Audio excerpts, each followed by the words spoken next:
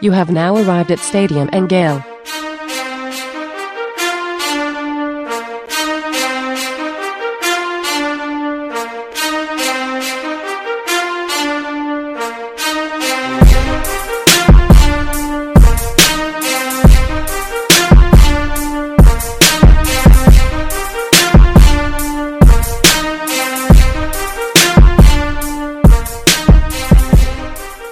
Boys and girls, ladies and gents, welcome to another episode of Stadium and Gale. It's your favorite Uncle Silk.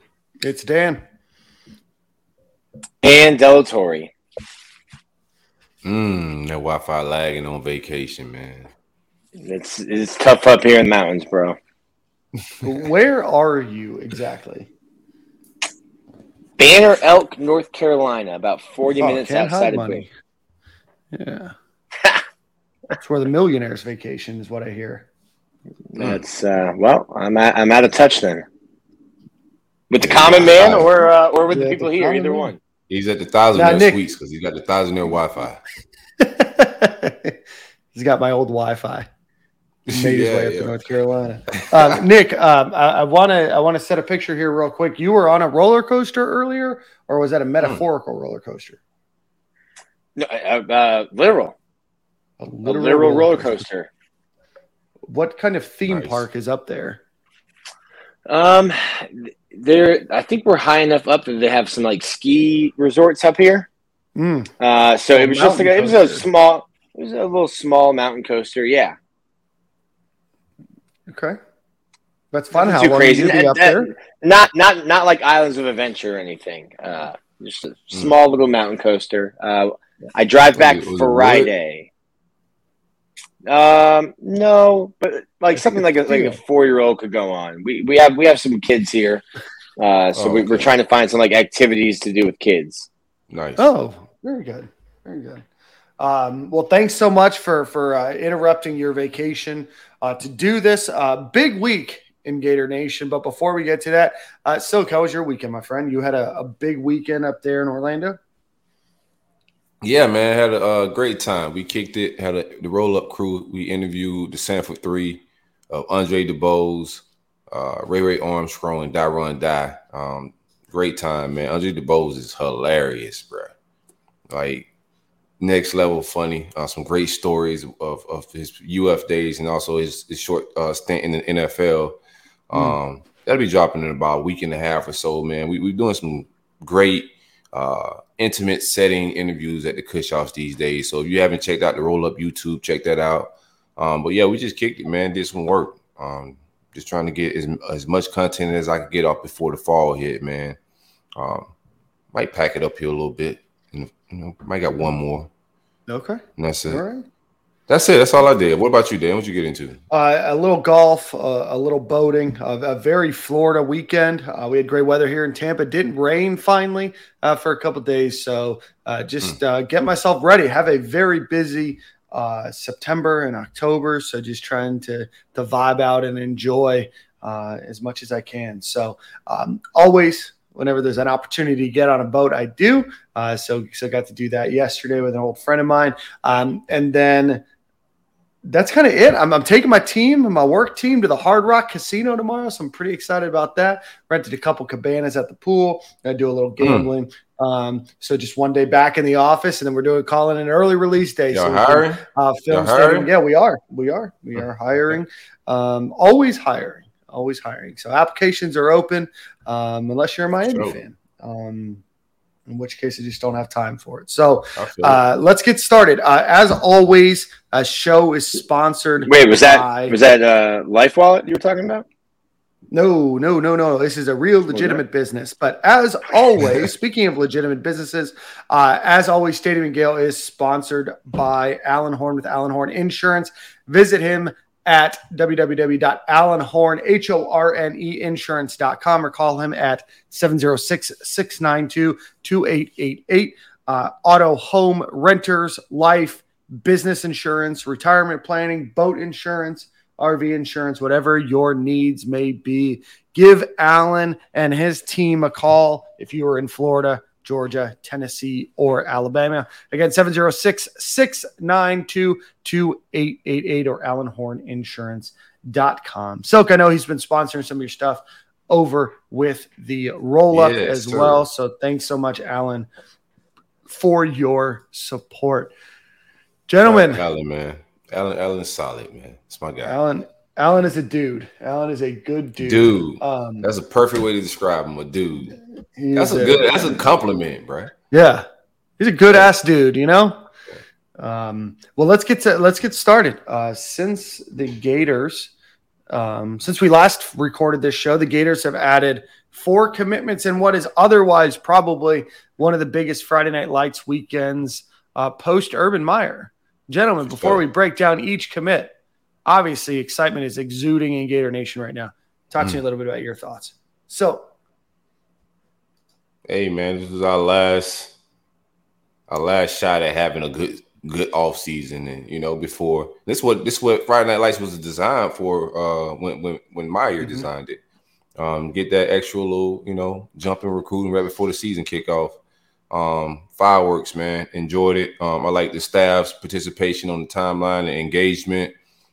They've been working hard. We see the effort as far as the graphics, the videos, the work, the contact. We read it in the articles. They're staying in contact. They're doing their job. We got to see some of the fireworks and the fruits of that labor this weekend, man. So we'll get into the commits and everything, but I thought it was fun to watch everybody involved, even with Trayon Webb and the players that are already committed. Just things just coming around a little bit. We got to get the trenches together. We got to get that offensive line in the linebacker room. We got to figure that out, but it's coming together a little bit. Nick? Would love to know how much it was orchestrated, because you got Friday, Saturday, Sunday. Right. It just was it seemed like, hey, we got these ducks in a row. Fireworks start early, continue through the event. But certainly that's the kind of momentum you want heading into what is now a dead period, I believe, and then into the season. Now listen, don't drop the bag and have a terrible season and or start making some people. If you have a terrible season. Or the bag will be heavier if you have a terrible season. Adding commas and zeros if you have a terrible season. But shout out to guys, we go back a month ago and the streets were acting wild. The social media streets were crazy. People were getting fired. And right now Florida's sitting in a good spot and I think with a legitimate chance at a top 10 class. Yeah, I think that's almost kind of a necessary and foreseen thing that will happen with the Gators finishing the top 10. I think if you look back about a month ago, the Gators are ranked 41st on one of the services. Now they're ranked 12th, 13th on 247 or on 3, whatever one you look at. But beyond just that, the class has 16 commits right now. 12 of them are 4 stars.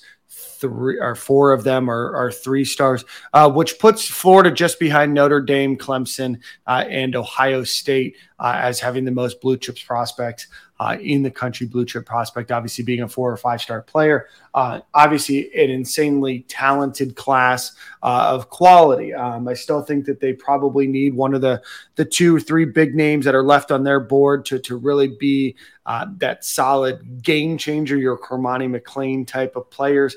But for all intents and purposes, just one of the most star-studded classes the Gators have had as a whole ratio, from what I can tell. We still got a lot of room for activities. Well, the room's limitless. You don't have limits. There's no 25 limit, so go ahead and get off. Pause. Right.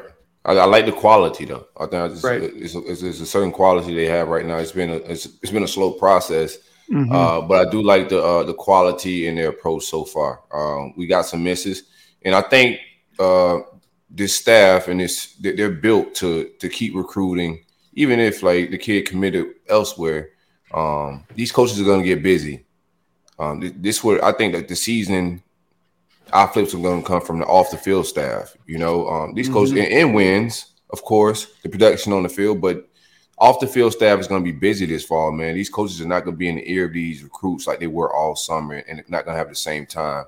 And that's what these millions of staffers we have off the field are going to play their part with staying in contact, staying up to date, just treating these kids and pampering them all the way to signing day. So we're still on the hunt. We'll get to our commits, but we're still on the hunt. Yeah, no, I think right before we do that, I think that you're finally starting to see some of the big names that are on this staff starting to make an impact on the recruiting side. Obviously, a lot of folks were excited when Bree Wade came over, and then when Katie Turner came over, obviously a lot of excitement there. Still going to take some time to build their processes and build their systems into place. Obviously, you've heard of Coach Pira. We've heard of some of the other support staffers, but you started to hear Coach Hippolyte and a few of the other off the field support staffers that maybe were completely unknown or just starting to get their work started when the last recruiting staff when the last recruiting group was getting signed on, but starting to really build and benefit from the relationships of being able to have your metaphorical fingers, plugged into enough metaphorical holes to be able to make sure that things aren't getting missed. Right. So I'm excited to see what the support staff's going to do. But again, one of the biggest recruiting weekends in a long time for the Gators. So let's start with the recruit that committed on Thursday. That was 4-star cornerback Jakeem Jackson from Osceola High School there in Kissimmee, 6'1.5", cornerback, 180 pounds, 4-star by all services, and ranked on the On3 consensus as the number 21 player in the country, but our number 21 DB in the country. But Silk, give me your thoughts on Jakeem Jackson. Man, huge wingspan, rangy. How you want defensive backs these days? Tall. I think he's still growing a little bit. I think he's gonna rise in the rankings even more. But just a good grade by Corey Raymond. We gotta do what we gotta do on the I-4. We got some misses on the I-4, but a great get. I think he could play several spots in the secondary, if not all three. But he damn sure could play star or either corner. I think overall good get, man. Nick, any thoughts? Very good. Nick. Sorry, I was very good. Like Silk said, long rangey, built how you want to see DBs, how DBs. Sorry, I'm talking to BT, trying to talk about DBs. How you want DBs, and I think right now you're seeing kind of what the Corey Raymond effect, like what having Corey Raymond on your team can do for you, and not just with Jakeem, but as we'll get more commits here. It was a really good start to the weekend for Florida, and I think really started, got the ball rolling. Yeah, no, definitely a very solid player. One of the three guys that Florida was recruiting from Osceola High School. Obviously a very talented player. On3 has him ranked as their 13th best cornerback in the country. I know a lot of people, when they think of cornerbacks, they think of the big names that are out there, your Cormani McLeans and your Harrises, but he's no slouch. Definitely a great cornerback. Offers from Tennessee, Auburn, Penn State, Miami, Georgia, Alabama, kind of the whole kit and caboodle of teams around the country offered him. So, Gators have been training for him for a while, but still, you still have to close and you still have to get those guys. And, again, a great get for the University of Florida. Speaking of names that you should get, Aiden Mizell is the next individual that committed, 6'2", 180 pounds out of Boone High School there in Orlando. Both of his parents are in track at the University of Florida, speedster. On3 has him ranked as their 44th best player in the country, 5th best wide receiver. The On3 consensus puts him at a 93, nationally 15th best wide receiver. Speedster guy that's going to get open. Kerry Colbert putting that work in the offseason, or the timeline fired him last offseason, but he's putting in some work, building a great class. So get your thoughts on Aiden Mizell. Colbert doing what he got to do, man. Doing what he got to do. Yeah, Aiden Mazel's a great one, man. We're answering exactly what we need, right? Our needs, not just top ranked wide receiver, but speedy wide receivers. Eugene Wilson was another one. Creed Whitmore is also very athletic and twitchy type wide receiver. So we're getting the type of receiver that exactly what we're missing from our wide receiver room. So another great get. I think he can play out of the slot or outside. Very fast, track kid. You can see him stretch the field or catch the ball in short parameters and take it the distance. Either way, man, he could get to the end zone. So really good get by the staff, man. Along that I-4, baby, let's just keep camping out, man. Master our own our surroundings. You know what I'm saying? Lock this Florida thing down. We'll figure out the rest later. Yeah, I think really a recruitment and a player that the past staff had dropped the ball on completely. There was a point where a top 100 wide receiver who had parents that were alumni wasn't even getting discussed or talked about as a potential for Florida. So credit to Kerry Colbert, Billy Napier, and the staff for getting back in it with Aiden Mizell. We have him as the number 93 prospect, 15th best wide receiver. These are the kind of, recruiting battles you need to win if you want to get back in it and start being relevant nationally. So huge for Florida.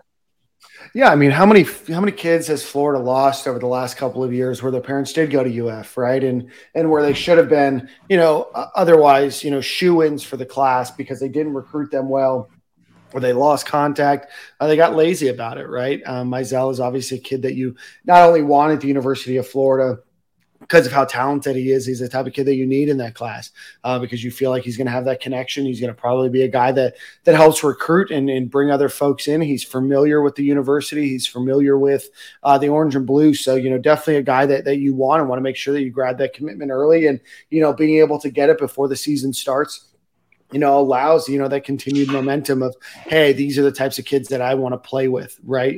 You don't want to be the only superstar in your class. So, you have another couple guys in there. All of a sudden, what did Mizell see in Florida? That maybe somebody that didn't have interest, might now see in Florida. So, getting him is great for the class, especially, having to dig out of a little bit of a hole. And I think that this staff is showing that they are, very good recruiters. And I think that Kerry Colbert's answered a lot of questions that people had about him, and what he would bring from a recruiting perspective as well. All right. Next one that commit on Saturday. The Gators grabbed a commitment from safety Jordan Castell, 6'2", 290 pounds from West Orange High School in Winter Garden, Florida. Ranked 4-star by most of the services. On 3 has him ranked as the 10th best safety in the country, 130th overall. Some of the other services, I think one of them has him as a 3-star, but for the most part, a highly thought of safety. New guy that's going to be able to come in, has otherwise been considered a silent commit for a few months now, but certainly great to see his name on the commit list. Had offers from Auburn, Alabama, Tennessee, Penn State, Ohio State, a number of other schools that you can that you probably assume. So again, another nice 4-star for this class. Silk, any thoughts on him? I like him at safety, but also they like that he lines up at corner in high school and looks really good at it. So a lot of safeties can't go out on the island and play corner like that. So I do like his skill set. Very good get, man. Along the I-4, they just doing what they got to do, man. I think it's a very good commitment. Some other guys on the I-4 that I would like to take a jab at. But right now in the safety room, it's pretty solid. I don't want to take all the takes. So I want to let Nick start going first. All right, I'll let Nick go for the last one.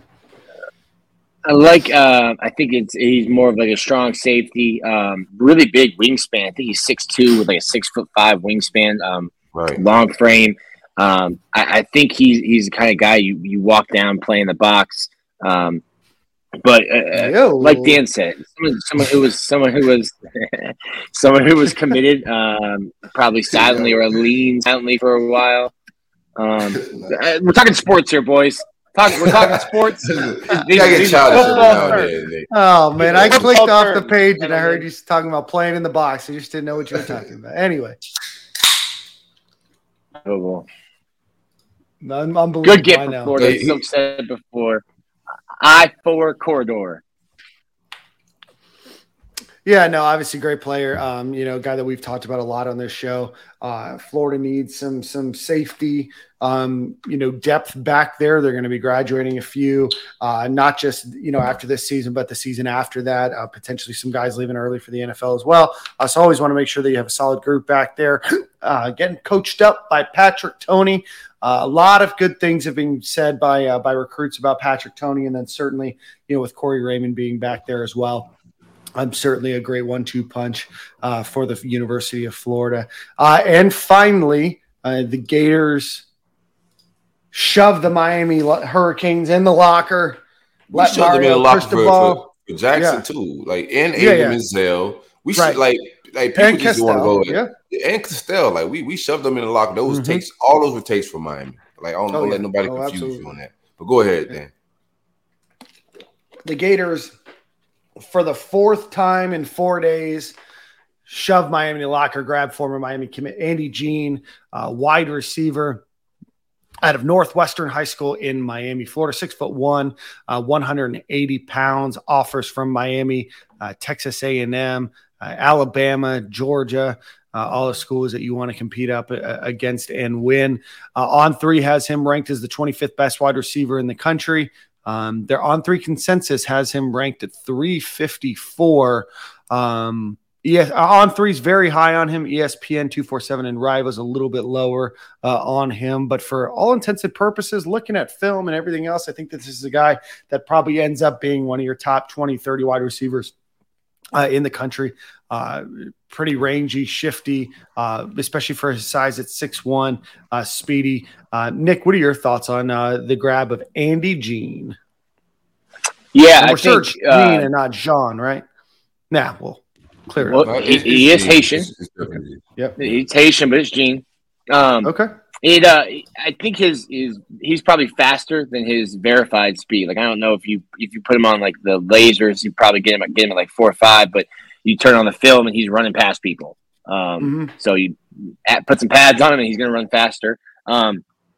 Really shifty, a guy that I think can get behind the defense. We're On3 was actually higher, I think, on all 4 of Florida's commits this past week than other recruiting services. But Jean is another guy. I think you could play him in the slot. It'll be interesting to see. He's about 6'1", 180 right now.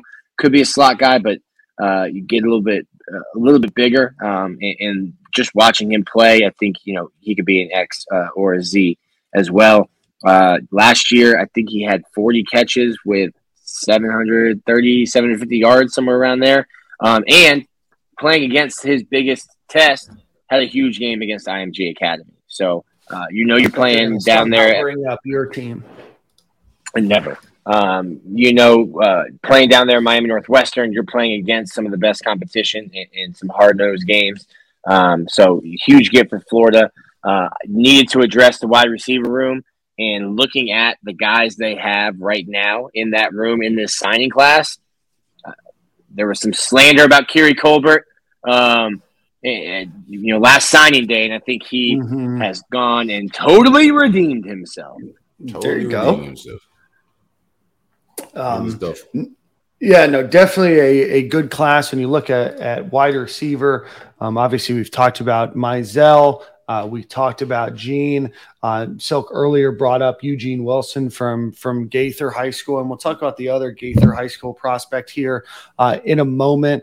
And then, right now in that class also is Creed Whittemore, who Nick mentioned, and then Tyree Patterson. Now, there is some smoke out there. If you look at some crystal balls, that he may flip over to UCF. Has not happened yet, but as a member of that class, you look at them and they're all kind of different, right? You have some speed, you have some size, but ultimately a lot of very athletic individuals. The old, I guess, stature of person or the type of person that Billy Gonzalez was recruiting at the position was tall, big, kind of tree trunk type wide receivers. And this group seems a little bit more to fill out each particular role. So shout out to Kerry Colbert, shout out to that staff or that group of folks recruiting because they're certainly starting to change the makeup of that room. And I think for the better. Yeah, man, locking down that 305, man. Hyperbole a little bit there, but yeah, I think it's good to get just harping down on what we keep saying every show. All these kids are Florida kids. We're not on the West Coast with it. We're not in the Northeast with it. We're getting talented kids that Texas A&M is after. Texas A&M wanted Andy Jean, Bama after them, LSU, Miami. Like, we're not winning battles versus teams that aren't after these kids. So just great gets, man. And also it's in state. So we keep mobbing down there, getting kids from programs like Miami Northwestern. Those are haymakers, man. That ain't just a commit. That's a commit. That hit a little different.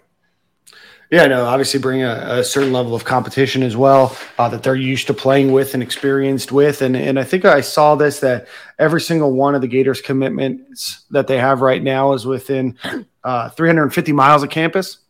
I think 14 of them are from the state of Florida, 2 are from Georgia, but again, all from a commutable distance. And that's the area that, every single coach talks about locking down. And this seems like the first time in a very long time that's where their energy and effort is. And I'll applaud this coaching staff. Obviously, certainly Corey Raymond and a number of other coaches have had experience recruiting Florida and being around Florida. But to be able to come in and grab 14 commits in the state in 8 months of being on the job with new relationships and competing against a lot of schools with a lot of very embedded relationships in the state of Florida, I think shows how good the staff could potentially be. Now, certainly it's not over yet to take it across the finish line. There's going to be a lot of competition for a lot of your big prospects that are still out there and are on your committed list right now. But I think to be able to come in to grab those kids, build those relationships, only is going to continue to get, Florida more solidified and hopefully, for their sake, continue to get these big dogs that they need in the recruiting, to continue to build their recruiting class. Because ultimately, we mentioned, Nick, you said it, Florida's on pace right now to probably finish in the top 10. Florida, I think it needs to be at a minimum top 10 class every year, if not starting to get into that, 8, 7, 6, 5, 4+ range here soon. Other commit, certainly was a guy that I think a lot of people were wondering and curious about. Also from Gaither High School, Dijon Johnson, former commit to Ohio State, was on campus this weekend. 6'1", 190 pounds. Has offers from Florida, Miami, Ohio State, Ole Miss, a number of other schools. Was on campus, maybe even on commit watch. But does end up leaving Gainesville after spending 2 days in Gainesville, including a potential rumor that was out there that he was going to leave in the middle of the night on Friday and head down to Miami. That got stopped, but he was on campus for 2 days. Any thoughts on what you guys have been hearing from that visit? Nick, what you hearing, bro, from the mountains? The mountains are speaking to me. Great visit, and I don't know how real the plan was to leave and head down to Miami. Regardless of whatever the validity of that was at the time, it didn't come to fruition. I think a lot of what is going to happen with some guys that are uncommitted, whether it's Cormani or any of these top guys who are going to be uncommitted, is going to be a lot of what does the product look like on the field. It's not just wins and losses, but what do you look like? What's the direction look like? Can you sell that if you're Florida, if you're Billy Napier or whatever position coach it is? So I think a lot of these guys that aren't, committing now and shutting it down before their season and before the college football season are going to be looking to see, okay, well, I've heard what you've said to me all summer. Does that show up on the field? Or have you been selling me fool's gold? Mm-hmm. What's up with Dijon? Is he deciding soon? What are you hearing? Dijon Johnson. Must on the beat. So let's break down this real quick. So I do want to talk about. So Dijon was heading to to the University of Florida for his a visit for the Friday Night Lights and the cookout and shenanigans over the weekend. My man Corey Bender and the good folks at On3, they reporting it, doing their thing, keeping the people, on point of what's going on.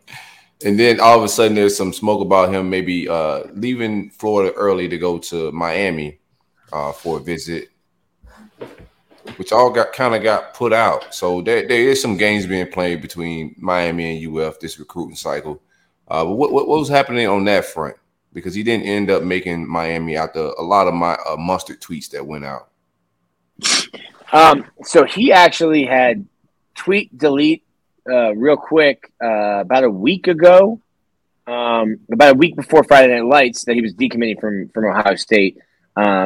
Corey had already put in a flip prediction to him about a month prior to that. There have been some stuff behind the scenes where we had felt pretty good that a flip was coming. It's interesting because you've got people in our industry want to break news.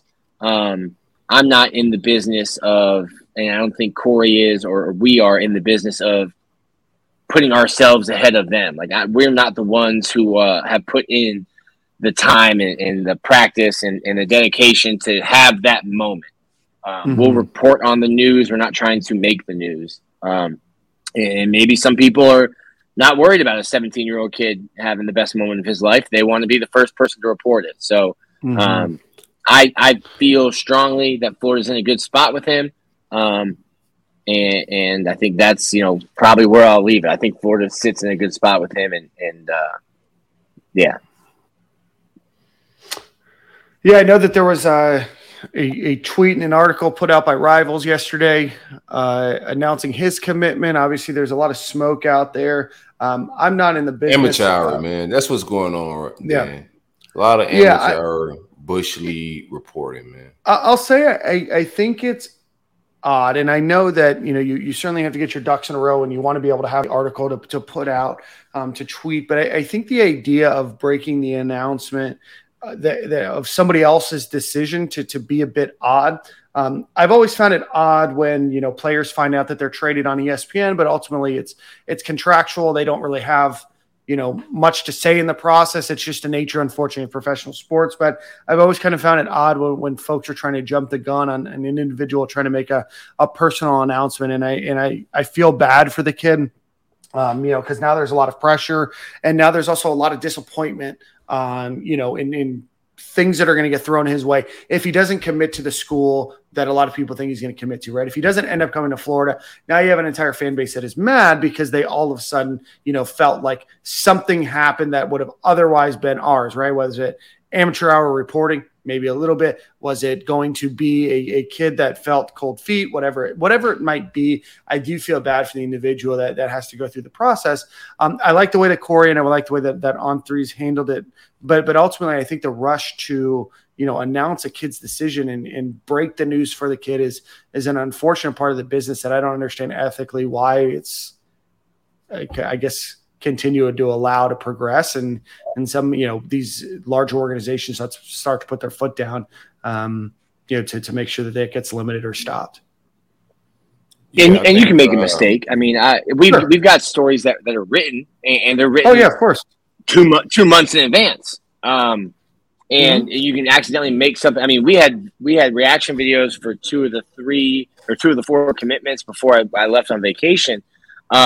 And I was nervous because they're loaded onto our YouTube page. And I'm thinking, shoot, don't hit public. Make sure this is private. Not trying to have this go out before it goes official. And you can make mistakes. That happens. It's different in a tweet. Try not to. Yeah, sure is.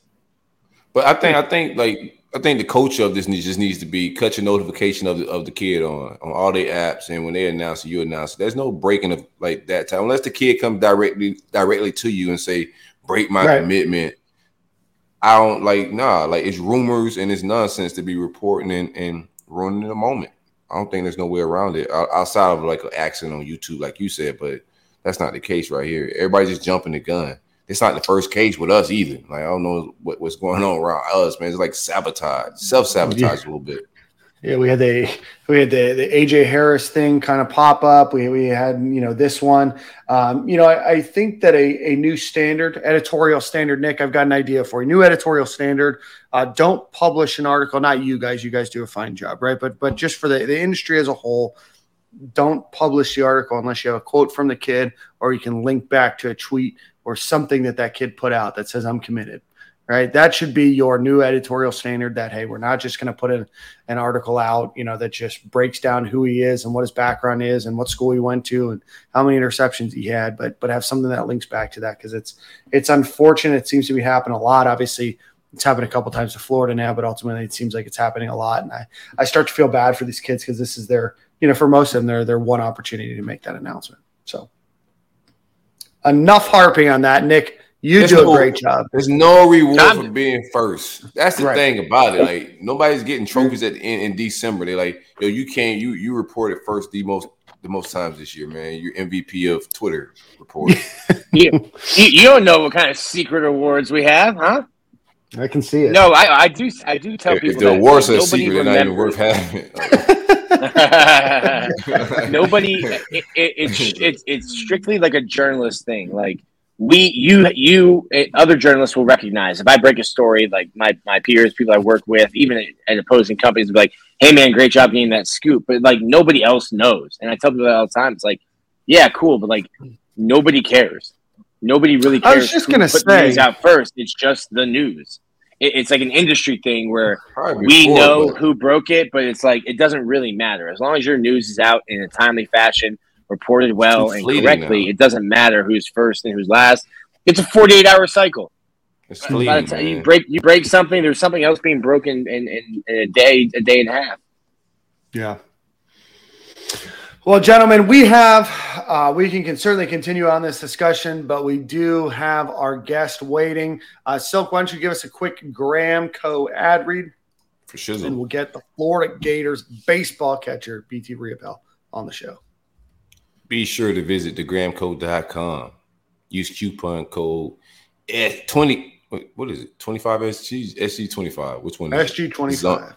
SG25. Be sure to use coupon code SG25 at checkout for 25% off of Delta 8 THC products. Gummies come in 3 flavors: watermelon, fruit punch, and blue raspberry. They also have sativa doll products, which is CBD derived. They also have wake and bake coffee and pre-rolls. Again, use coupon code SG25 for 25% off of all Delta 8 Gramco products. BT, what do you do? How's it going, guys? BT. I learned that it was Bradley. I don't want you to tell us what the T stands for, because I make up something whenever you hit home runs. Like, the T stands for tanks. So don't ruin this tiny little bubble that I'm living in. But we're happy to be joined by BT Riopel, a new Gator Collective athlete, and someone who, after the season you had, I was a little surprised that I'd be seeing you again. I thought it'd be a one and done for BT in Gainesville. But before we get to that, BT, just tell us a little bit about yourself. From Marietta, Georgia, grew up there, played high school there. Did you travel a bunch? I think you were a military family. Yeah, so I'm from Atlanta. I was actually born in South Florida in Boca Raton. My dad was in the 561, baby. Let them know, right. BT. That's right. I guess that's my claim anyway. I haven't been there since I was born, but not missing much. Yeah, don't do that. Yeah, I got to go visit Carson Finvold. He's living down there. So, but yeah, from there, grew up in Atlanta. My parents actually live down in Tampa now. When I graduated high school, they moved down here. So, blessed to be on the water down here, and yeah, just enjoying it. Perfect. We're right around the corner from you. Yeah, we're all South Florida. Me and Dan are from Broward County. Silk's from West Palm. Dan lives in Tampa now. Me and you are the Alachua County residents, though. There we go. BT, has anybody told you look a little like Jason Aldean? Jason Aldean, never heard that. Oh, okay. I guess it's because I'm growing out the beard a little bit right now. Yeah, I can see it. I see it. BT, before I know Nick is going to pepper you with questions, but Nick knows you better than we all do. You started your career at Coastal Carolina. Talk to us a little bit about what your high school to college transition was like, about your recruiting and, what it was like, and ultimately why you decided on Coastal, and then we'll get into the Gators after that. Yeah. Funny story. Football was kind of my main sport in high school. I never really prioritized baseball. It was always football. I played football during the summer. Never really did any baseball camps and showcases or anything to kind of, put my name out there. One night I just played a summer ball game and it got rained out, and we started playing at like midnight or something later, about 1:00 or something like that. And Coastal saw me and they liked me and offered me the next day. I went up for a visit, and it's kind of a done deal. It was super quick. I guess an easy process, unlike a lot of people. But yeah, that was kind of mine. Being at Coastal was a blessing for me. It was a perfect fit at the time. I learned a lot from really good coaches up there. Gary Gilmore, Kevin Schnall, Drew Thomas, Matt Schilling. Really gave me the best atmosphere to progress myself as a player and as a person. It was just time to go. But I'm forever indebted to those guys to give me the opportunity to play there, and just kind of ran with it. Hey, I wanted to ask about that. So, knowing Sully for a while, he kind of, when the transfer portal became a thing, he thought, hey, listen, we recruit so well at the high school level. We don't need this. We're not going to really use the portal. And then you came along, and I was like, hey, man, you lied to me. This is not a high school kid. And just what was that process like for you to even think about entering the transfer portal? And then how quickly does your phone start blowing up once your name is in there? Yeah. I guess kind of just like my previous recruiting process, it was pretty quick for me. I decided to leave not for really baseball reasons. It was more I thought that after COVID happened and everything, I wasn't going to get enough money or financial compensation for me to go play pro ball. I've always prioritized school before sports. And being up in South Carolina, I made a lot of connections and whatnot, but I didn't want to live there. I wanted to live in South Florida. I wanted to really start prioritizing my studies and getting a reputable degree. Ultimately, I didn't know where I'd go. I thought I was just going to go to school somewhere. But I put my name in the portal and I got the opportunity to come to Florida to get obviously a top 5 public school degree in the country and play at, one of the most prestigious baseball programs as well. So it was really a blessing in disguise for me there too. It was kind of, like I said, really quick. I entered the portal. I was driving home, and 20 minutes into my drive, Craig Bell called me and was like, hey, you want to come play for the Gators? I was like, done. Yeah. That's incredible, bro. It's just over. Yeah, it was incredible to just say, yo, I'm just going to throw my name in here because I want to just get a better education. Yeah. And then, boom, UF hit you up like, hey, man, we interested. Yeah, they're like, you want to come play for the Gators? I was like, I called my dad. I was like, this is a good fit. And he's like, why are you talking to me right now? Why aren't you talking to them? Yeah, right. It kind of happened. You better have said yes before you called me. Like, what are we doing here, son? Yeah, exactly. Well, it was hard for him because everybody in my family was a Knoll, so I just had to clear that up real quick. But that's a good time to switch. No doubt about it.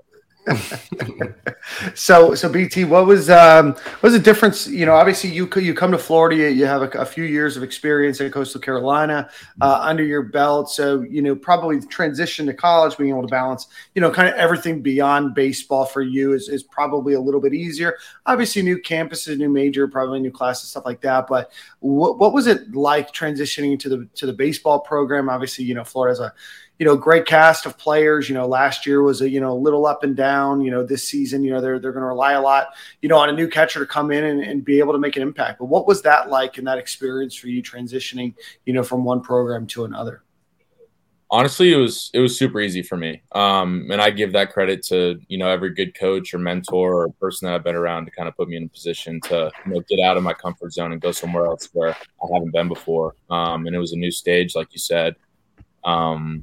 It really was kind of easy. I didn't put any pressure on myself. Like I said, I thought I was just going to go to school. So I got the opportunity and really just made the most of it. I just wanted to go in there. I told my parents, I was like, look, I just want to go in there and be myself. I felt, the year prior, I wasn't myself. I was putting too much pressure on myself in a lot of different areas other than baseball as well. And I just kind of let loose. I just realized that, this is one of my 4 years in college that I get. And obviously I get a 5th, but was just trying to have as much fun as I can, be as positive as I can, be a leader for some guys that haven't been in the positions that I've been in before. And it all just kind of happened organically to where I started playing more and got the opportunity and, just made the most of it. So, the transition was super easy for me, I think. See, watching guys in the fall, obviously it was like you, Mac, and Renee, him being young. But what was your thought process going into the year? Did you think, okay, well, I'll just get some games at DH, get some games behind the plate to spell Mac? What were your expectations, from, I guess, when you guys first start in August and, up until, right before February 14th or 15th, whenever the season started? Mm-hmm. Yeah. During the fall games, I caught like a total of 4 innings and 36 innings that we played as a team. In the last 2 innings of the UGA scrimmage, like the 9th and the 10th inning or something like that. I knew the type of player I was. I know my work ethic. I know, when the lights turn on, it's a little bit different, and I tend to, do a little bit better when those turn on. I can't really speak on the other guys, but, I knew who I am. I know what I can do and what I could provide for the team, whether it be, on the bench or as a teammate or, hitting 4-hole, which, happened to be at the end of the year. But it just, I didn't put pressure on myself. I really just believed in, that the coaches would put the best lineup out there for us to win. And, it just took a little bit of time for that to, I guess fall into my hands and, in my favor. But what were I'm not looking for you to like talk down about Coastal at all, but what were the differences between the two programs? Obviously, Florida has a big shiny new stadium and new facilities and things like that. Just what were the differences day-to-day, facility-wise, the way the programs were run in your estimation? Well, you mentioned facilities and stadiums. Coastal's facilities, if you haven't seen it or been there in person, it's top-notch as well. I wouldn't say – it's a couple more years older than Condren Ballpark now, I could say. There you go. Look at that. I had to think about that for a second. But I would say more from a day-to-day basis, it was a little bit more demanding from Coastal.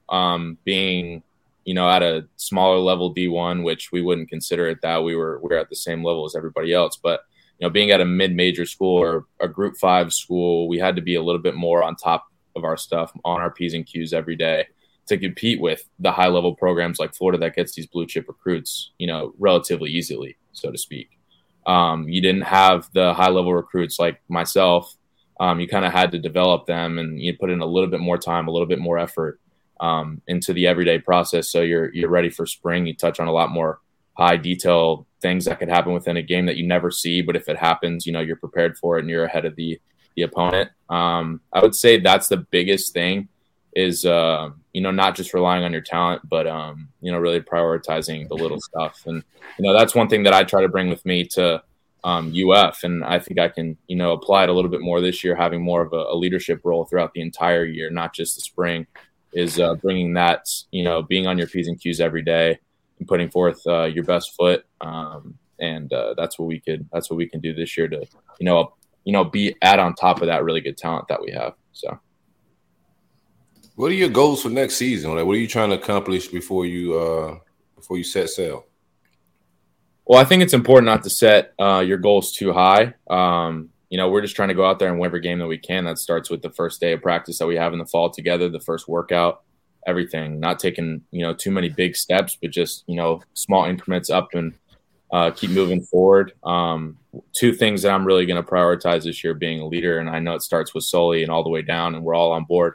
Having high character individuals that, can go out into the community and, represent this school well, because everybody that supports UF wants those people to play on their teams. That's number 1. And then number 2 is, with the talent that we have, we're going to put, all the effort necessary to become a national championship program again. And, that happens to, guys that actually win those national championship stuff. It comes a little bit of luck along the way, but we're going to put the effort into being in the contention for that at the end of the year. I promise you that.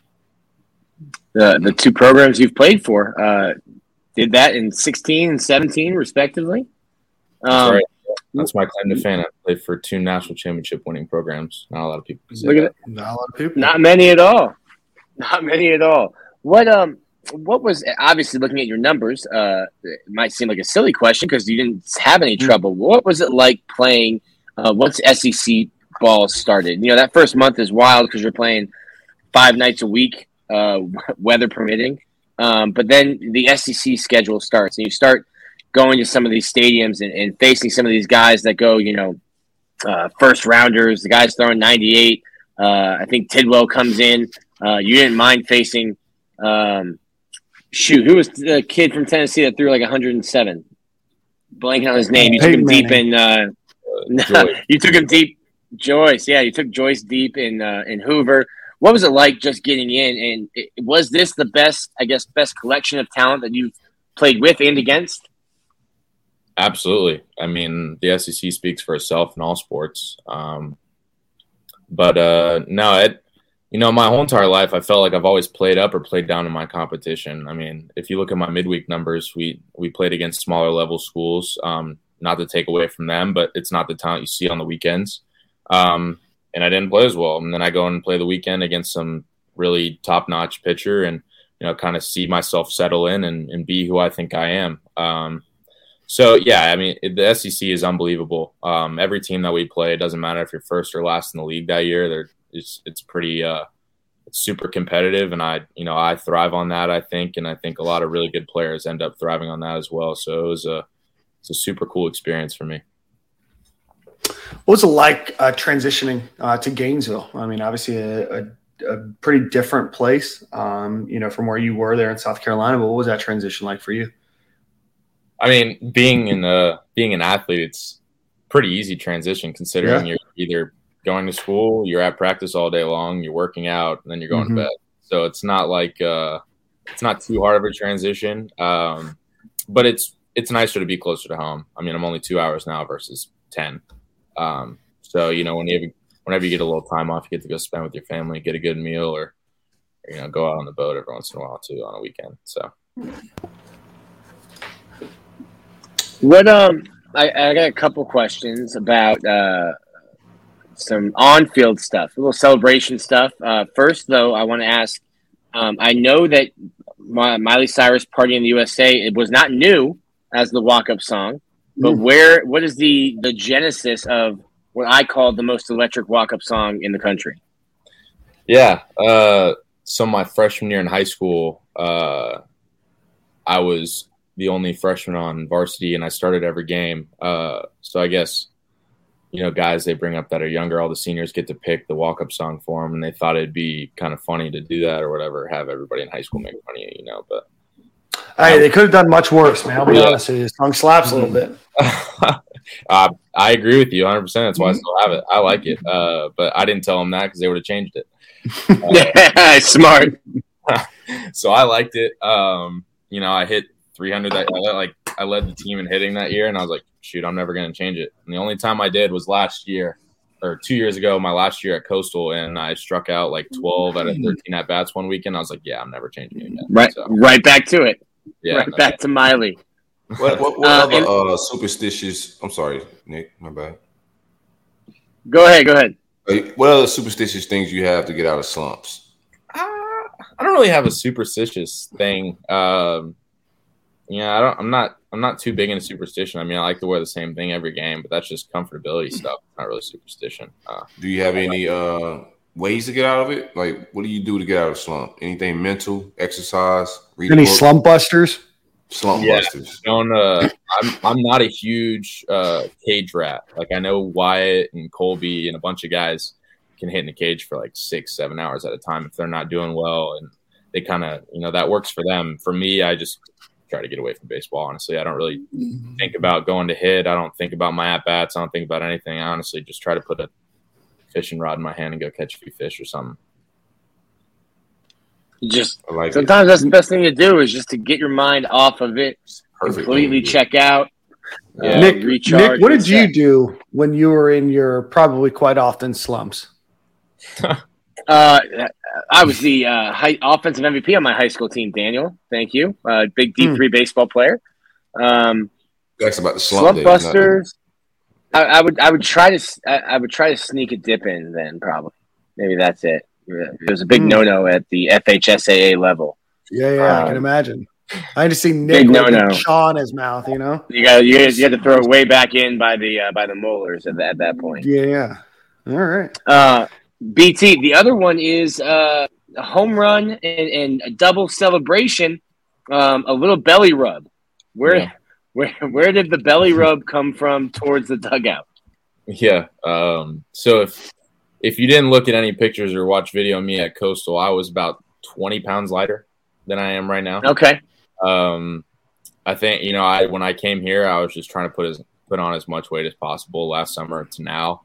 I felt like if I'm going to strike out a lot, I might as well hit the ball over the fence a lot more and put on a few more pounds, give myself a better chance to do that. But, that was kind of it. I put on a little weight and, guys make jokes or whatnot. So I just kind of embraced it, and that was kind of my double celebration. It was a fantastic celebration. Yeah. The Krispy Kreme double helped out a little bit too. Kind of gave the Krispy Kreme double. Yeah. What was the method of putting on weight? Just anything Krispy Kreme, Five Guys, or you just have like? No, just kind of eating. I mean, just powerlifting and lift heavy and eat as much as I can. Eat a lot of eggs, a lot of protein, a lot of stuff like that. But it ended up just going to my stomach, not where I wanted it to go. So, so that's why I rub my belly and not my arms or something. Yeah. But the added weight did help. I mean, you did put the ball out of the yard. You had some nice leisurely jogs around the bases this year. Yeah, if you hit it over the fence, you can walk around the bases. Doesn't matter how fast. Well, here's something. Cream NIL deal. That's what we need, man. You I love your attitude on the field. You got into it with a couple teams who maybe took a little too long of a look at home runs or said some stuff. Where does that come from? Because it almost seems like a catcher thing. Like you see Yadi do that kind of stuff. A catcher either protecting his pitcher or sticking up for his pitcher or his teammates. Where did that come in for you? Do you feel like you need to do it, or is that just something that, hey, I'm gonna stand up for my guys? Well, I think it comes from football. I'm super competitive. I feel like in football you kind of have to have that competitive edge, and I don't want to say talk a little smack, but talk a little smack. Play with a chip on your shoulder, and I feel like every really good player in any sport kind of has that. Transitioning it to baseball, you kind of have to dial it down a little bit. It's more of I don't want to say a gentleman's game, but you have to play the game the right way and respect your opponent. I'm a big believer in that, is just playing the game the right way. And when I see somebody, disrespecting our team, our field, our fans, our whatever, I'll be the first person to step up and say something. But I think that's just me caring about my team and my university that I play for, and I'll do anything to protect it. So, how do you view baseball changing now? Because back when I was playing, I'm much older than you. You could pimp a home run, that's fine. Yeah. But me as the guy who was on deck would not be happy with you because I'm going to be wearing one of the ribs, not you. It would be that kind of instant. Do you like where the game is heading and there's more, the make baseball fun again? There's more passion, there's more celebration, stuff like that, or do you think, hey, you can do that, but there's going to be repercussions, consequences? I mean, it's a happy medium, right? I mean, I don't think you need to take away the fun in the game, but at the same time, there's a fine line between having fun and being disrespectful, and it's kind of an unwritten rule. I guess you could say it's a gray area. The difference between the two. I think people in teams that play the game the right way end up winning most of the times, and I don't care how many games you win, but eventually your season's going to come to an end, not how you like it. So if you play the game the right way, it'll all fall where you want it to at the end of the year. Not saying you are, but maybe you were alluding to an SEC East rival. No, I'm talking about any team at any level, MLB, college, high school. It could be a 10U baseball tournament. It don't matter. Well, BT, Silk, Nick, you got any final questions? I got one more. What? Yeah. Other than what bar your favorite bar in Midtown is. I'm sure that's coming from Nick. I wasn't, but favorite bar in Midtown? I don't go to Midtown. Does it Favorite sound bar like you go to downtown? Midtown? You know, No. I am now 23 years old, and there's a lot of 18. A lot of trouble. A lot of trouble that can happen. A lot of trouble in Midtown. That's right. I'm a little bit Amateur more hour. I heard a story and wanted to just get you don't have to go into detail if you don't want to. But I heard a story right after Monday night, last game against Oklahoma. Less than an hour after the game, you told Kevin O'Sullivan, next season starts tomorrow. Like, your mentality was already, I'm coming back. This feeling sucks, and we're going to start working tomorrow to make sure we don't have this feeling right now. No Midtown. I was ultimately the one that struck out at the end of the year. And I looked at a bunch of different guys that, didn't get to accomplish something that they wanted to. And playing in college and being somewhere where I was appreciated and, being around a lot of high character individuals and having pretty much the most fun season that I've ever had, no matter what point of the season we were at. I walked in after we had our meeting or whatever in the dugout, and I saw Sully and shook his hand, and he said, thanks for everything. Thanks for coming and playing for the Gators. And I said, well, next season starts tomorrow. And I just kind of looked at him and walked away. So I think he kind of got the gist, and you hit it right on the head. That's kind of what happened. And that was ultimately my decision, but yeah. Oh, that's awesome, man. Well, BT, man, it's an absolute pleasure. I'm not sure if you're a big social media guy, but is there anywhere people can follow you and just kind of keep up with your life and everything else? Yeah, just, I don't like to put myself out there too much. I'm private on Instagram and everything, but you can follow me on This guy's not going to Midtown, man. That's not going to Midtown. Go ahead, BT. The B is for business. Go ahead, man. About that business, bro. Business time here. All right, well, now you can business time. The name for B, and Nick can put the name for T. So there you go. Yeah, man. But he's like we appreciate Wayne BT. with the F is for forever, That's right. I love that. BT, thanks so much, brother. Appreciate your time. Thanks, guys. See y'all. For sure. Good conversation. Yeah. He is. He's not just a businessman. He's a business. I like the focus, man. Man stepped out of Eastern Carolina or Coastal Carolina with no idea where he's gonna go. He's just about business. Like, I just got something I want to get to, so I'm getting back to South Florida. Something I really want to do, and then Florida called. He ain't about to go to Midtown. He is. That's what happened to Nick when he entered the transfer portal. He's still waiting on the call. Academic advisor. No, hey, you want to? Academic advisor hit me up and was like, "Hey, man, I don't think you're going to be eligible for the spring season." Like, okay, man, sure. All right. Oh, Can I call you back? I'm trying to beat the clock right now. Hey, before we go on, quick shout out to our friends homefieldapparel.com. Most comfortable vintage shirts in the game. Homefieldapparel.com. Promo code Stadium and Gale, all one word. A lot of new stuff coming out for them. They just dropped a new line last week, dropping another new line. So for your friends, family, colleagues, whatever it might be, beyond just the University of Florida, truly some of the best designs in the game. Homefieldapparel.com. Stadium and Gale promo code. Nick, talk to us. The baseball team lost a couple, not a ton. Having a number of guys coming back, including Brandon Sproat, who's going to come back as your Friday starter. The Gators do lose. Was it Colby Thomas? Was that his name? The kid that was going to transfer from Mercer? Or did I make that up? Yes. So he is signed. He was drafted third round. He's signed. He's not going to make it. The only player Florida lost from the recruiting class is your Tampa Bay Rays selected Xavier. I'm forgetting his name. He already signed already, though. Maybe. Yeah, he's gone. Already gone. So Florida's going to end up with a top 10 recruiting class. It's not announced yet, so as we talked about earlier, I won't announce it for him. They're going to get another outfielder in the transfer portal. That should be coming out soon.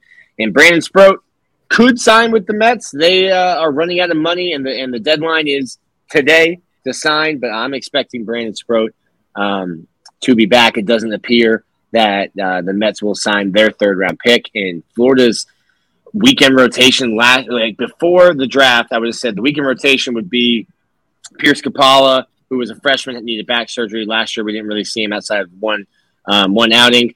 Brandon Neely, who came on towards the end of the year, and then Jack Caglianone, who didn't pitch last year but started hitting towards the end of the year. And that was going to be a really solid rotation. Now you're going to get your Friday night guy back in Brandon Sproat, most likely. Hurston Waldrop, who pitched with the Team USA Collegiate National Team that Wyatt Langford was on, will probably be your Saturday night guy. And then you've got 3 really talented guys, including 2 lefties who throw 95+, to figure out on Sunday. So Florida has a lot of depth in the starting rotation. They're going to be really good. I'm going to be tweeting that Bart Simpson writing on the chalkboard thing that I created. Don't overhype. I won't overhype Florida's baseball team. I'll be tweeting that. Silk will keep me on my toes. But the pitching depth Florida has, getting Wyatt Langford back, getting Ty Evans back. Renee Lastres, I think Kevin O'Sullivan told me he should be ready. He had Tommy John surgery during the season last year. He should be ready to play again. BT Riopel, Colby Halter's back, Josh Rivera's back. Like Florida's going to be really, really talented next year. I'm not booking Omaha yet, but very talented. Yeah, but he's not looking at the Omaha Steaks pamphlet to see what he can get when he's out there. I got you. I mean, I already know what I'm getting. We're getting the biggest bone in ribeye they have. I love that. Love it. Obviously, we'll talk a lot more about the baseball program as we get a little bit closer to the season, but certainly appreciate BT's time today. Appreciate the Gator Collective also for helping set that up, but certainly a focused young man. Nick, were you surprised he wasn't drafted?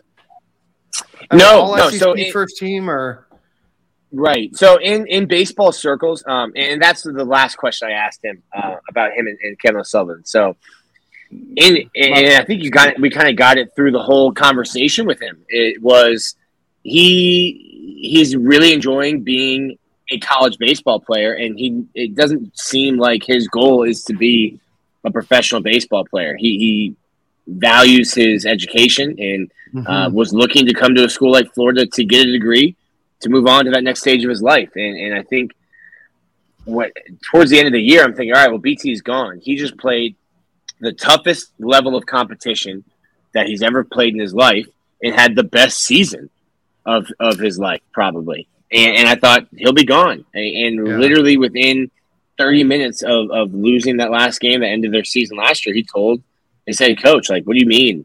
Thanks. Like, I'll see you tomorrow. Like we still have business to do here. So I was surprised until, I heard that story and I was like, wow, okay, yeah, he'll be back. Yeah. No, I mean, certainly. And then in baseball circles, once you make that known, teams. Okay, well, he's not. The term would be called signable. Okay, well, he's not signable. He wants to come back. Yeah, and I know unless you're a super high level prospect, get a lot of money as a signing bonus and everything else. Playing minor league ball. Is certainly not the sexiest thing in the world. It's tough. It's challenging. You're in long bus trips. For the most part, you're not staying at great hotels, great parts of town. You're usually moving to obscure towns in the middle of nowhere and trying to work your way up. And I know, especially at 23, 24 years old, and you team with 18, 19-year-olds as well, it can be different. It can be a little bit of a culture shock, and, some people are ready to move on. But, certainly I wonder if he has a great year, if, some team doesn't, or somebody doesn't try to convince him to say, hey, life can be pretty good with a, $750,000 signing bonus your way as well. So, man, not bad. Not bad. Let's see. Gentlemen, I know we talked a little bit about recruiting when we got the show started, but any other additional thoughts from Friday Night Lights? I'm going to get a couple of names of folks that were there as well. A couple big quarterback targets. DJ Lagway, 2024 target was on campus, and then 2025 QB target Colin Hurley. I think one or both are one or either. Or, pardon me, either one. I know how to talk. Are probably, I wouldn't say must-gets for the Gators, but certainly Gators seem to be trending nicely for both, and both look to be pretty elite quarterbacks in a couple of years. But any additional thoughts on anybody else that came to campus this weekend? A lot of smoke about Kelby Collins. Mm-hmm. Didn't make it to Alabama this week. Was supposed to make it out there. He's decided in a couple weeks. We're heading into a dead period. We got his last visit. Some smoke there. Some smoke there. We'll see what Coach Spence could do, bro. But 6'4", 265-pound from Gardendale High School. Obviously, an exceptionally talented kid. But did make it to Florida this past weekend, did not make it to Alabama. On 3 consensus, 60th overall player in the country, number 7 defensive line. The recruiting machine has him at almost 90% Alabama, but still has not been to campus recently. So Florida definitely needs some help on the defensive line and recruiting. But you get a guy like Collins. You get a guy like Will Norman. There's definitely some big prospects out there on the defensive line for Florida to try to fill that out nicely. Missing the other one, Cam. Trying to remember his name. Cameron, the lineman. Harris? No, I'll find. It's James, right? Yeah, you might be right. This is very great radio right here. Podcast. Yeah, good content, right? That's what we're here. That's why they pay us the big bucks here. But while we look that up, any additional or final thoughts on Friday Night Lights? That's my thoughts in. I thought we had a great showing of visits. Great way to hold off Miami and their shenanigans and keep kids on campus. The barbecue, the mac and cheese didn't seem to be egregious. No crazy plates at the timeline. So Cameron James, right? Yeah. Thought I was tripping for a second, but that's another guy too that's been on campus a lot. I don't know what his timetable is. There were reports earlier in his recruitment that he wanted to decide before fall camp. Not sure where he's at with it, but he's been on campus a ton. One that could be, huge if they could give him the pop before the season. Yeah, on 3. Same thing with Will Norman. Yeah. Will Norman is a guy that I know said that he wanted to make his announcement before the start of the year as well. He's over at IMG Academy. Cameron Harris, sorry for that delay. Cameron Harris. Cameron James, geez Louise. Cameron James, 6'5", 265 pounds, defensive lineman out of Olympia High School there, also in Orlando. The on-3 recruiting prediction machine has him at almost 100% to Florida at 96.2. Offers from Georgia, UCF, a number of other schools, but those seem to be kind of his top 3 that folks are looking at. On 3 has him ranked as the 23rd best player in the country, number 3 on the defensive line. The on 3 consensus has him at 213 overall, but I think on 3 is very high on him, and you're starting to see him rise on the other rankings as well. So I don't know if the other services will get him that high, but certainly I will imagine that you'll see his ranking go up, but definitely a guy that has come a little bit out of nowhere on the recruiting services, but has been offered by Florida pretty early on to Florida as new staff coming on board. So definitely a guy that could be a big addition for Florida. I think this is, and I kind of talked. I think every time Silk asked me about it, I was like, yeah, it's going to be a little bit smaller. It's going to be a little more exclusive than it has been, kind of what it, going back to its roots. But I think back to its roots as smaller, the staff did a good job of lining up these commitments, the verbal pledges to kind of create some momentum and create some buzz around the program. And I think overall, probably the most successful Friday Night Lights that we've seen in years. So, kudos to the staff. and you've got to try to keep this momentum going into fall camp, which also starts this week. Yeah, let's talk a little bit about fall camp here in a moment. But before we do that, and I have a hypothetical draft that we're going to do to end the show out. But when you need Gator gear, Alumni Hall is your ultimate shopping experience. Find constantly new T-shirt designs, full-size helmet replicas, and fan cave and dorm decor in their selection. You're going to be proud to be a Gator. Show off your Gator pride. Visit them in person off of Archer Road or online at alumnihall.com. Alumni Hall, where Gator fans shop. A lot of really great products on there. Some new Coach polos, the new Jordan polos that are out there as well. So go check out alumnihall.com. All right, we have fall camp starting here in the next couple of days. Nick, give us a breakdown of what that schedule is going to look like and what we can expect. And what practices will you be at? Okay, so not any of the first couple, as I'm here in North Carolina, and the team is not here. So can Florida I go in your stead?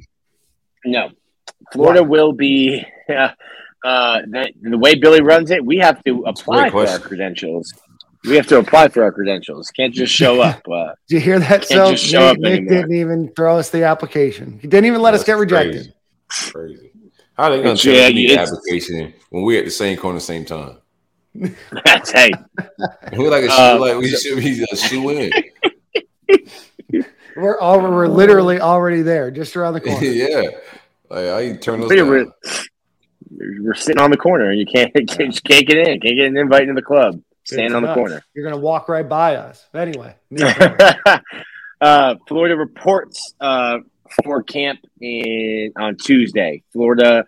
So the way that Billy runs his season, only him and then select players will talk. So tomorrow, Tuesday, if you're listening to this today, Mark Hockey, Rob Sale, Sean Spencer, and Billy Napier will all speak to the media. That'll be the last time the coordinators or anyone does a public interview. It'll all be Billy Napier and then players. I think tomorrow there'll be 3 or 4 players speaking as well. And then the first practice, obviously, instead of the acclimation period, the first 2 practices are just in helmets. It may look like the players are in pads. They've kind of got these like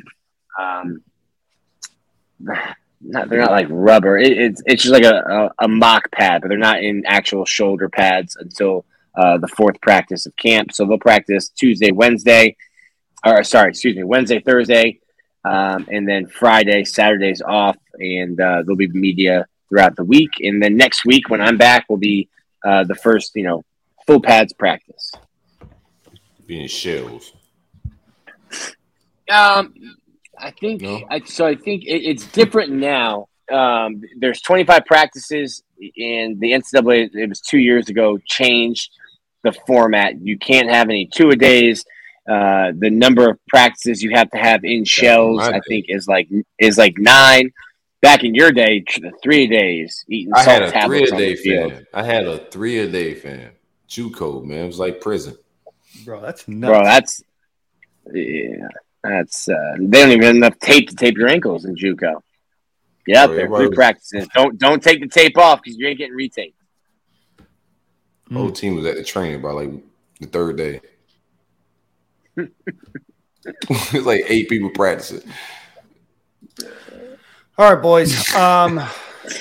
We'll break fall practice in, do all that kind of fun stuff. I'm excited about these interviews, man. These are always good. I like these fall camp media stuff more than I do SEC media days. You learn more about your team and their mindset and get to hear from your players a little bit more than the generic questions that you get. So I'm looking forward to seeing the media from our players and assistant coaches. Oh, sorry. Which position group are you most excited about hearing out of practice? A couple different answers for different reasons. No, let's go. One answer, Nick. Then obviously the punter. Obviously punting. Clearly. Yeah, the fans can't wait to hear you talk about that. But in terms of competition, I think Naquan Wright is going to be running back 1. So I'm looking at the running backs because obviously I think Montreal is a great back. Lorenzo Lingard, when Naquan was out in the spring, they loved him. I'm looking for that competition. Now I think a lot of those guys are going to touch the ball a ton. I think you could get all 3 of them with 100 plus carries this year. But I'm looking to see Naquan Wright. And then I also need to see any kind of depth behind Gervon inside at nose tackle and defensive tackle. Nice. Phil. Quarterback. Yep. That's what I'm excited to hear from, man. Quarterback. Just the RPO decision making, leadership standpoint. He gonna make this thing go, dog. So, I want to hear the progress of him and then everybody behind him as well. What the competition looks like, the development of the guys behind him. Defensive tackle is definitely interesting, just depth-wise, bro. That's probably the scariest position we got on our team with depth.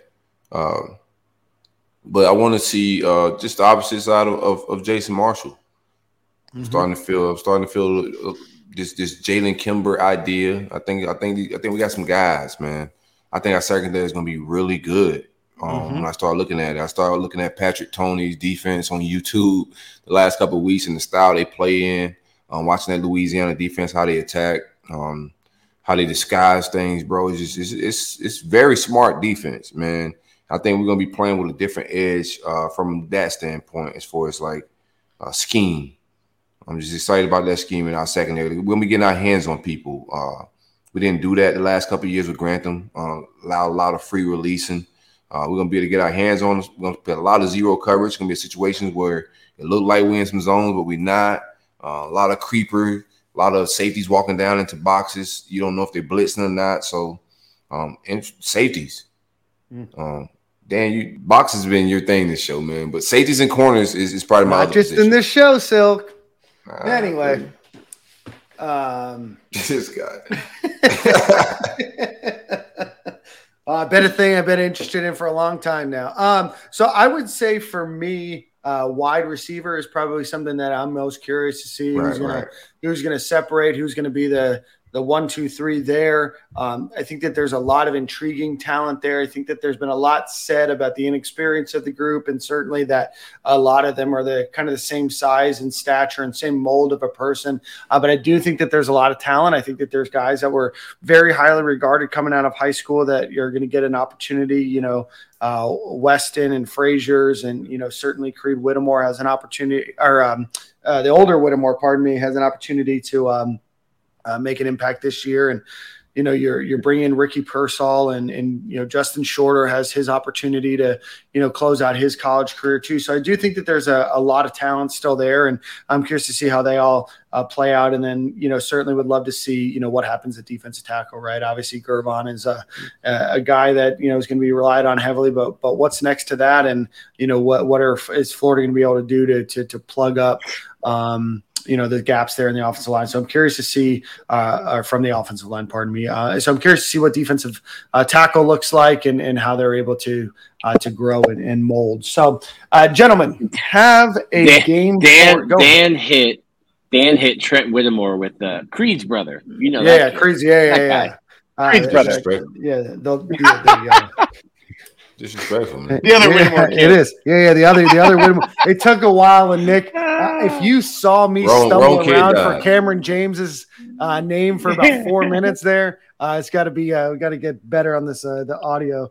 I'm in off season. I've put on weight. I've not been hitting the name weights like I should, so I'll work on that. That's on me. Just doing the weight. Yeah, not doing depth chart curls in the off season. So it's about that time. Silk, Nick, I want to play a quick game with you. Should go quickly. I didn't even tell you guys about this. I'm going to throw this on. We did a couple weeks ago where we picked a wide receiver and running back a wide receiver, running back, quarterback trio. Today, I want to hit a backfield quad. So 2 safeties, 2 cornerbacks that you want in your backfield of all time. We are going to pull up. I feel ambush. The spinning wheel. You are total ambush. Time to think. Total ambush. Total ambush because of his poor showing last time. He didn't even give us a chance. Yeah, he prepared. No, this is nuts. No, I really did. I actually just wrote it down. Just a bunch of blank names. Just thinking about it. I don't get to choose who gets to go first. So. Corey? This is a setup. This is an ambush. You get to go first. Congratulations. All right. I appreciate it. You get to go first. Then Nicholas, you get to go second. And then I'll go third. All right. And we'll allow the fans to vote on this as well. So you won in decisive fashion last time. Nick, you came in a relatively close second, and of course in a very distant third. There I sat. So you ambushed us. Yeah, I did. Ambush. All right. I think I'm prepared. You gotta go heavy out the gate. You gotta take something that's very valuable. Give me Reggie Nelson. Solid. I'm gonna go. There's a ton of cornerbacks to go with. I don't think I'll be too upset with any of them, but I'm going to go with cornerback first and go with Joe Hayden. Okay, so just writing these down. Let's see, Hayden. I'm going to go with Kewan Ratliff. Oh, scratch. And then I think I'm going to go. Because I know Silk's going to take him. So if I don't take him now, I'm going to pick Lewis Oliver. Very sneaky. Very sneaky. I knew he'd be available if the snake came around twice. So, that's early for Lewis, though. That's early. It is, but I feel like I've got some good options to keep him away from you. Okay, I'm going to go with I got a corner. I'm going to go with Keanu Neal as my first safety. Okay.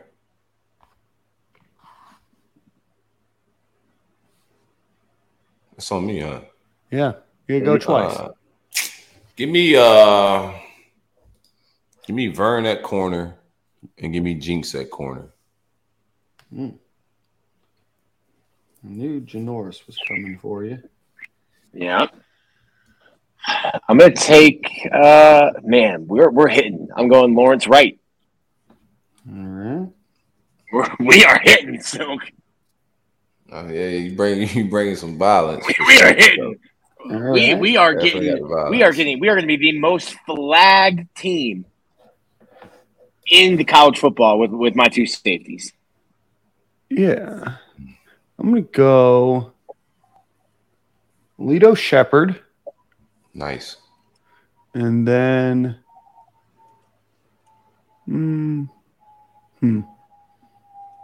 guess I'll go Jarvis Williams, because you know how I like to go. I like to go old school. Like to bridge the gaps, generational divides here.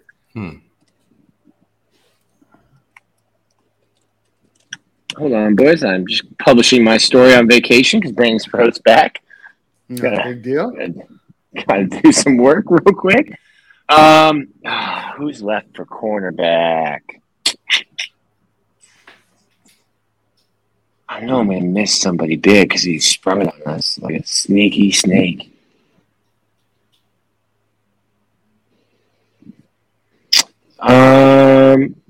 Man.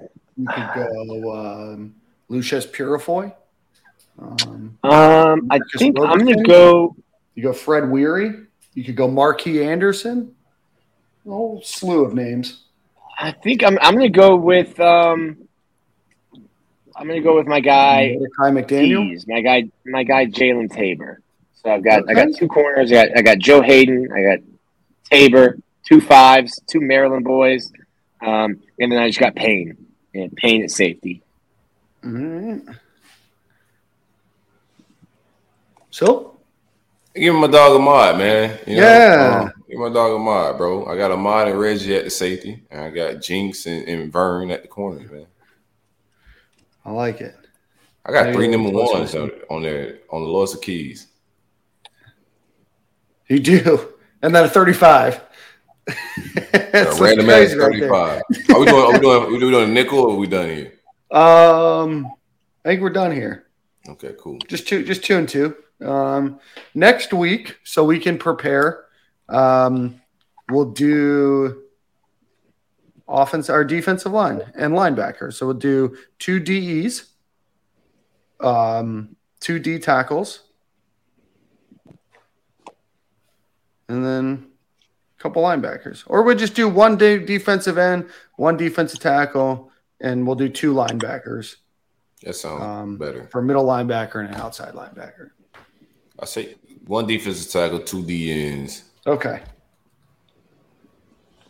DT, DE, DE, LB, LB. Okay, cool. Shout out to Carlos Dunlap. I know that he just got picked up by the Kansas City Chiefs for his 13th season in the NFL. And I saw that Antonio Valentino was signed to the active roster for the Seattle Seahawks today. So congratulations to the both of them. Silk, why don't you give us a Manscaped ad read, and then I have a little small announcement for everybody after.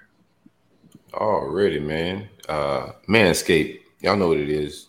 Manscaped.com, the best of the best when it comes to men grooming.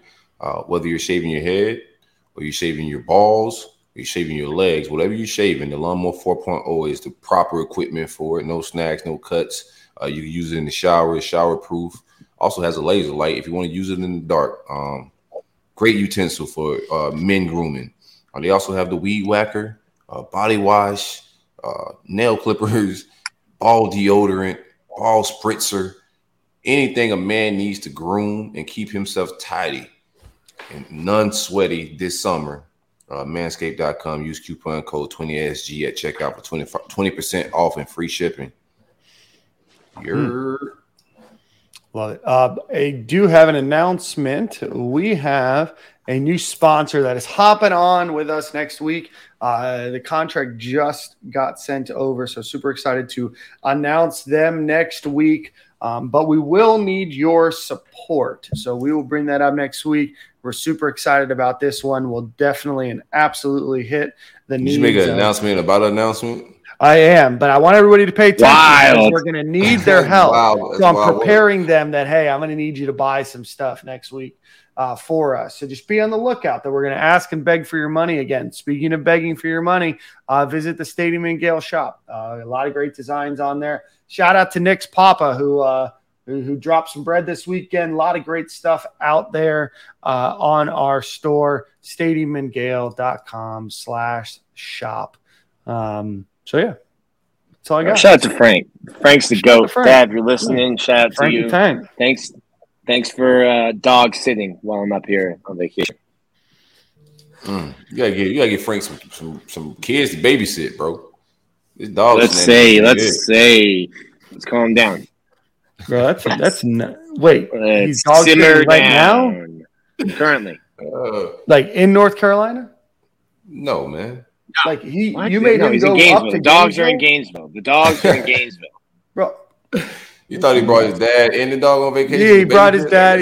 Brought his dad from retirement in South Florida near the beaches to put him in the middle of the state of Florida at the hottest time of year. It's the devil's armpit right now. He's like, hey, just watch my dogs. It's nuts. That's a good dad. Appreciate him. Shout out to Frank, man. Shout out to Frank. Frank the Tank. All right. Is it my song of the week? I don't remember. Yep. Nick had the shanty. No, he had Doing This. That's right. He had Luke Combs. Big shout out. Silk went last week. Birthday. You're up. All right. I'm going to play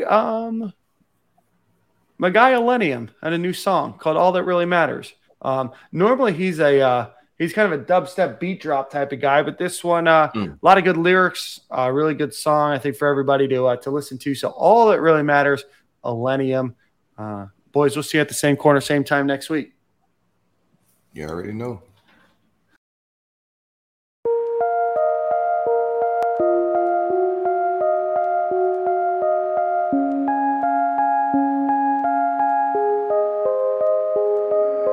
Learning how to live when there's no one around. It's like learning how to feel when the drugs run out. You can see my scars, 'cause I'm wearing them proud. Even with my broken parts, I feel better now. If I could crawl in the mind and give any advice to my younger self, find something you can hold on to. Find someone who'll be there for you, 'cause that's all that really matters in the end. Find somewhere you can come home to. Find someone that'll die for you, 'cause that's all that really matters in the end. It's love, love, love.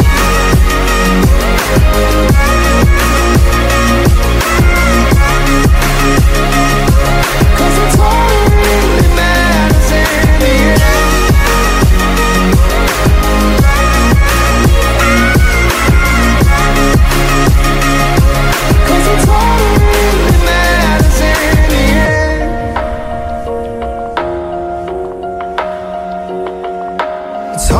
Tell the truth when you lie to yourself.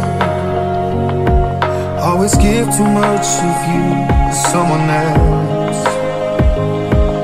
I'm talking to you now like we're old friends. It'll never be too late to start again. Find something you can hold on to. Find someone who'll be there for you, 'cause that's all that really matters in the end.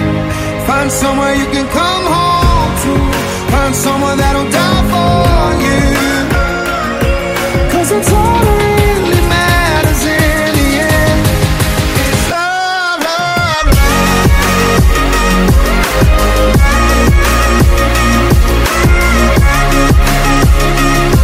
'Cause it's all that really matters in the end.